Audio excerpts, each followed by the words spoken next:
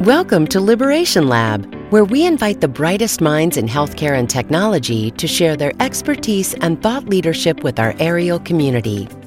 The 2021 CMS Prior Authorization Rule was recorded on February 25, 2021. In this episode, Julie Barnes, JD, founder and principal of Maverick Health Policy, shares valuable insight into the prior authorization rule affecting utilization management and what health plans and healthcare providers should be considering as policies evolve.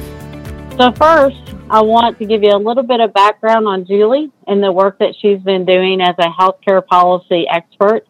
She has years of experience and will share some of that experience in working with CMS prior authorization rule changes, provisions, requirements, everything in the government space. Julie is bringing a great presentation. I know you'll be thrilled to hear what she has to say. I'm glad to be here to share information about the prior authorization rule today. Like so many federal regulations, the status of this one is evolving.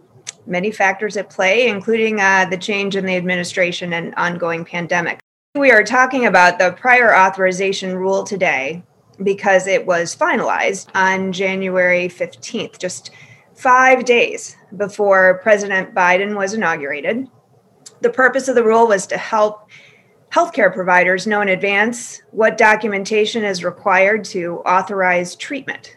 And the process for prior auth will now be automated directly from the provider's EHR system. So obviously, this will streamline the turnaround time for prior auth decisions quite a bit.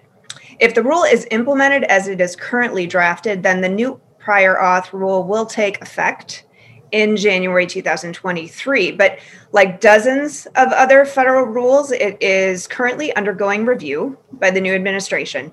And they have not yet signaled whether they intend to implement it or change it or withdraw it. Some of you may have heard that the administration withdrew the rule, the prior authorization rule, which is really not true. You can find the press release, or you cannot find the press release. This is part of the problem, or the rule on the HH website. It was up once and it is not now because those have been taken down while the rule is undergoing review. But there is this Fierce Healthcare article you see here. It may have contributed to some confusion about whether it is formally withdrawn. When a rule is finalized, there's really only two ways to eliminate it altogether. It takes an act of Congress or just issuing a whole new proposed rule with a whole new comment period. Neither of those things have happened. So we will wait and see, but it seems likely that the rule will move forward, at least in some form. So we'll take a minute to review the rule and its purpose. So really, this is part of an overall policy scheme to create more transparency about the healthcare system. So this has been for several years through several administrations on both sides of the political aisle.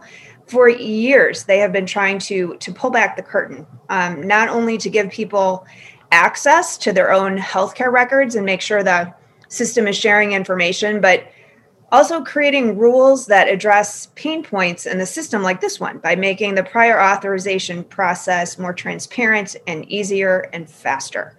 So the whole point of this rule is to reduce the amount of time providers and patients must wait for a prior authorization decision. So obviously for urgent requests, payers need to turn that around within 3 days.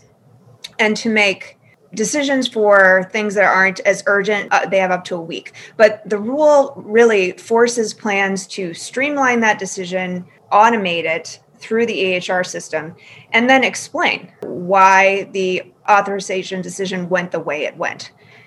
So this rule was pushed through very quickly. So it applies only to 3 different types of health plans. One is Medicaid, one is CHIP, and then one is qualified health plans. So Medicare Advantage and employer-sponsored insurance, they were not included. There was no time to do that.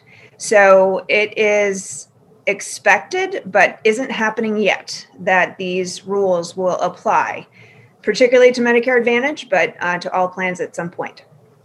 And as I said, this is all part of a bigger plan. The prior rule or the prior authorization rule builds on the CMS interoperability rule for payers, which is effective already this year. It's being enforced in July, but it's already effective right now.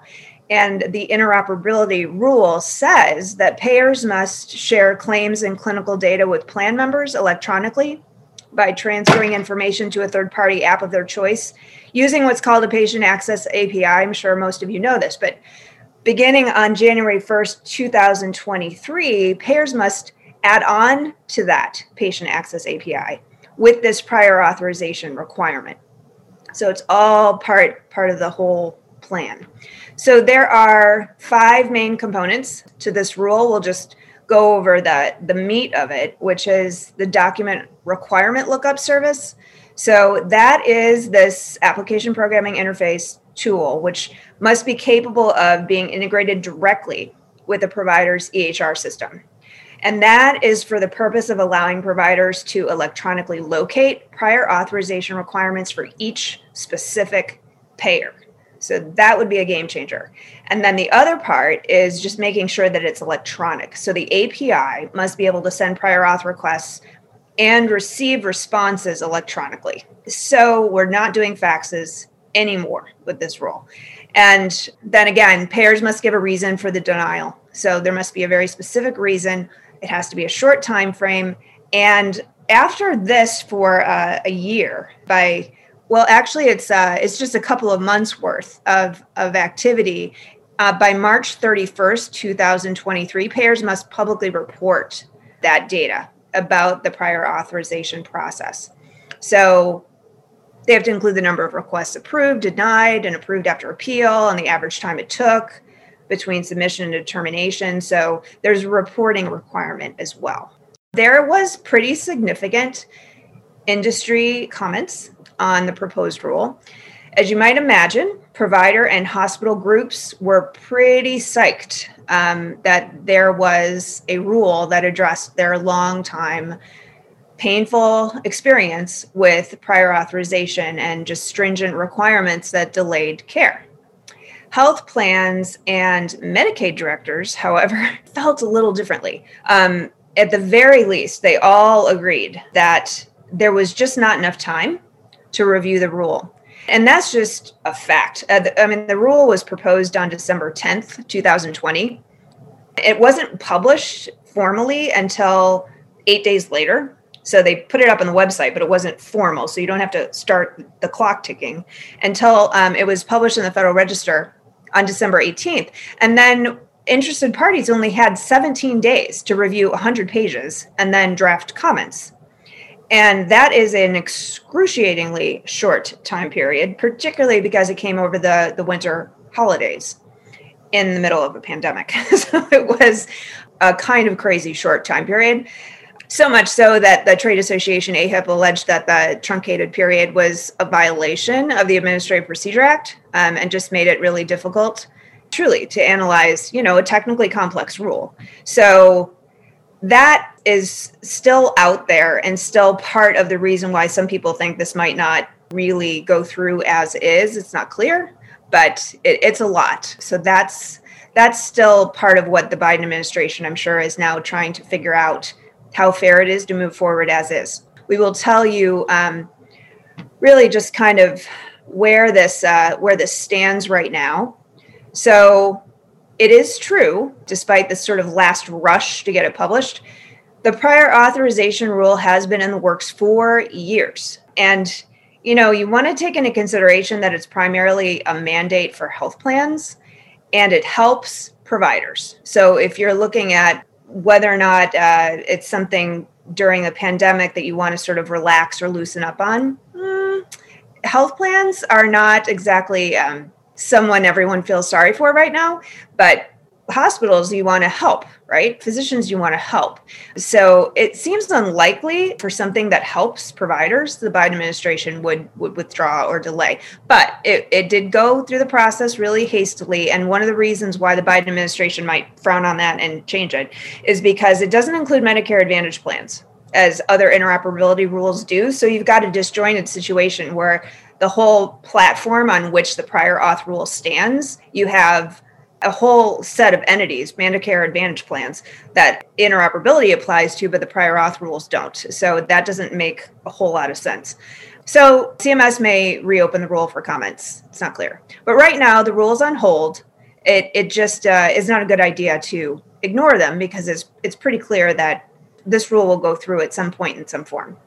We care in general, but we also care because the patient experience score is going to become so much more important. So the industry is really shifting into taking the patient experience and empowering patients in general very seriously. So as you might imagine, the prior authorization rule is really about making sure that people get the right treatment for the right cost, and they do so without delay. So that is an important consideration when you think about how patient experience measures are going to be so much more important moving forward, especially for the Medicare Advantage STARS program. So that major financial incentive program for Medicare Advantage plans will now take very seriously how well that prior authorization process works so that they can get bonus payments as a result of getting higher scores. So that's a big deal. NCQA is responding with a pledge to create an online experience survey that people can do right on their phone, so it's not hard for them. The much relied on CAHPS survey is in need of some updating, and that is also being recognized by stakeholders. So I expect that we will see some revisions about exactly how people are able to comment and respond to their experiences, inside a physician office, but really while they are waiting for approval to get a service or treatment paid for in a reasonable period of time. That is going to be a big demand, and I think will be reflected in some of these all-important surveys.